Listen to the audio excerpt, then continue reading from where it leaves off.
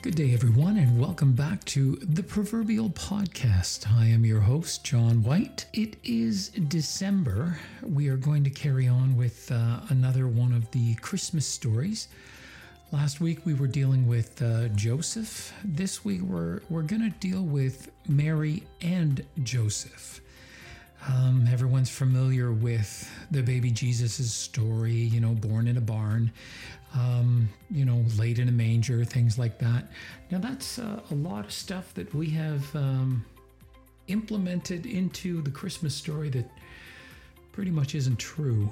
Jesus was probably born on the bottom floor or basement of a house in one of his relatives' houses. So he was downstairs where they keep the animals. It wasn't a cave or a barn or anything like that. It was actually like the bottom floor of the house where the animals would be. Mary was giving birth. They would want her somewhere out of the house because once she gave birth, the house or the level or the room or whatever would have been unclean. So they were following the laws set out by Moses, mostly in Deuteronomy. So you're dealing with teenage pregnancy, a couple that's not married, so single mother, you're dealing with no room in the house, and who knows, maybe the relatives knew that Mary and Joseph weren't married and Mary was having a baby. And what kind of scandal was that causing? Okay, let's go back to the beginning. The angel appears to Mary. Mary says, "How am I going to become pregnant? I've never been with a man." The angel said, "The Holy Spirit will come upon you and we've got it covered." But to Mary's credit, she says, "Okay, let your words become true." So basically she's taken on, I'm going to take the angel at his word and I'm going to believe that this is from God. Now you've got to remember at this time, and probably for hundreds of years prior to this, people were waiting for the Messiah. So households were waiting for the Messiah. Women were waiting to be the mother of the Messiah. Just, everything would be foretold in prophecy. So, you already know that Mary was highly favored of God. So she was doing something good. Her family was doing something that, was following along the laws and traditions and things like that of that day. So, but imagine, okay, it would be one thing telling Joseph that I'm pregnant. The angel of the Lord told me I was going to have, God's Messiah. But you'd have to tell your mom. You'd have to tell your dad. Joseph, I'm sure, would have to tell his parents if they were still alive, his siblings if they were still in the town. Mary would have to tell her siblings if they were still in town. And you've got to remember that, Nazareth wasn't a huge town, but it was a big town. It probably had 400, 500, 600 people in it. A lot of them were related. It's probably a good thing they didn't have social media because, man, that would have been on Twitter like you would not believe. So that was pretty scandalous in itself. That Mary was an unwed, single teenage mother, let alone the fact that she was engaged, which pretty much meant she had already been married. Like we covered last week, the dowry was probably exchanged, the contracts were exchanged, the animals were exchanged. It was a done deal except for the ceremonial part. Now, think about teenage pregnancy in today's day and age. It's not scandalous. If you're a parent, it's not something that you want to happen to your teenage daughter or your teenage son for that matter. But imagine 60 years ago, 70 years ago. You are a teenager that has become pregnant. Okay, you were probably sent to an aunt's or grandma's house until the baby was had, then the baby was set up for adoption. You came back, carried on with your life like nothing happened. Now, let's go back 2,000 years. You're a young teenage girl who's pregnant, but keeps telling people that you've never been with a man. It was the Holy Spirit of God. I'm going to have the Messiah. Okay, people are going to think you're nuts. And if they were devout people, they would have known that in Deuteronomy chapter 22, I think it's even verse 22, pretty much, the guilty individuals, so everybody's going to think that it was Joseph. So they could have taken Mary and Joseph to the gates of the city and stoned them to death. Now that's a pretty harsh penalty for being a teenage mother. Think about that. I mean, it used to be scandalous. Ooh, you were sent away. Baby was up for adoption. You never saw it again. Your family knew your shame, but that was about it. Now, sadly, it's almost commonplace, and it's really no big deal. But then, there's so much involved in the Christmas story that we overlook because of the star, the wise men, the angels talking to the shepherds. Mary and Joseph could have been killed for what was happening in their lives. Now, we know that it didn't go that way. And we know because, Jesus was born, but we know God would have taken care of them. And it's almost like God's timing. It's like when they were crossing the River Jordan with the ark. The water didn't stop flowing until the priest's feet were actually in the water. The angel didn't appear to Joseph until Mary had already told him what was going on. And Joseph was going to be a decent guy and divorce Mary quietly. Then the angel showed up. Now, I don't know how many days or weeks or whatever it took for the angel to show up to Joseph for him to say, dude, chill. The son that she's carrying is from the Lord, and it's going to be the Messiah, which is really cool.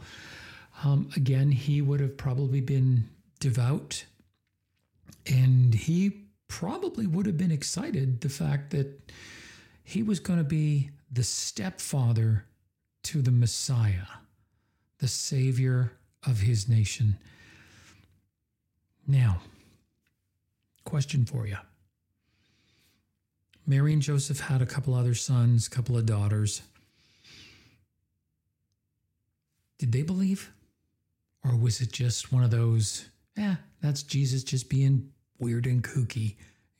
Oh yeah, he's the Son of God, blah, blah, blah. Did Mary believe? Did Joseph believe? In the scriptures, it tells us that Mary kept all these things in her heart. So the wise men showing up, the gifts. I'm sure there were, the fact that they kind of forgot him in Jerusalem when he was 12 for a couple of days, and they found him in the temple, and he was teaching the teachers of the temple some stuff. His first miracle, the water into wine. Did Mary believe right away? Or did she just put it away in her heart, and it's kind of like, I gotta wrap my head around this. I gotta see what this boy does. Did his brothers and sisters go through that same emotion? Did they know? Did they know growing up that he was going to be the Messiah? Or did they just kind of leave that, Mary just let them figure that one out themselves? We know James, his brother, was a disciple. He wrote the book of James. He was there in Acts when Jesus appeared to them. So, he saw his brother crucified. He saw him resurrected. So yeah, wow. You know, I kind of think if I was around at that time, would I have believed in the miracles? Would I have been that devout? You know, and it wasn't like, you know, he was teaching the same thing. He was teaching something that was different from what they had believed in from the very beginning of time. I mean, the fact that they were told, this is what you do for your enemies and this is what you do for your neighbors. He was saying, he even said, you know what, I haven't come to make everybody happy and comfortable. I've come to divide family, a son against a father, a mother against a daughter, a mother against a daughter-in-law. He was teaching something completely opposite of what they believed, but he was fulfilling so much. So let's go back to, wow, you're having a baby. We haven't known each other. Must be from God. So yeah, the whole story is more life and death than what I thought about until I did some more reading and stuff like that. It is quite a heavy story. But the fact that you look back and you think, did his brothers believe? Did his sisters believe? You know, did his grandparents, if they were around, did they believe, or did they just think that boy's some kind of special? So yeah, it's like, wow.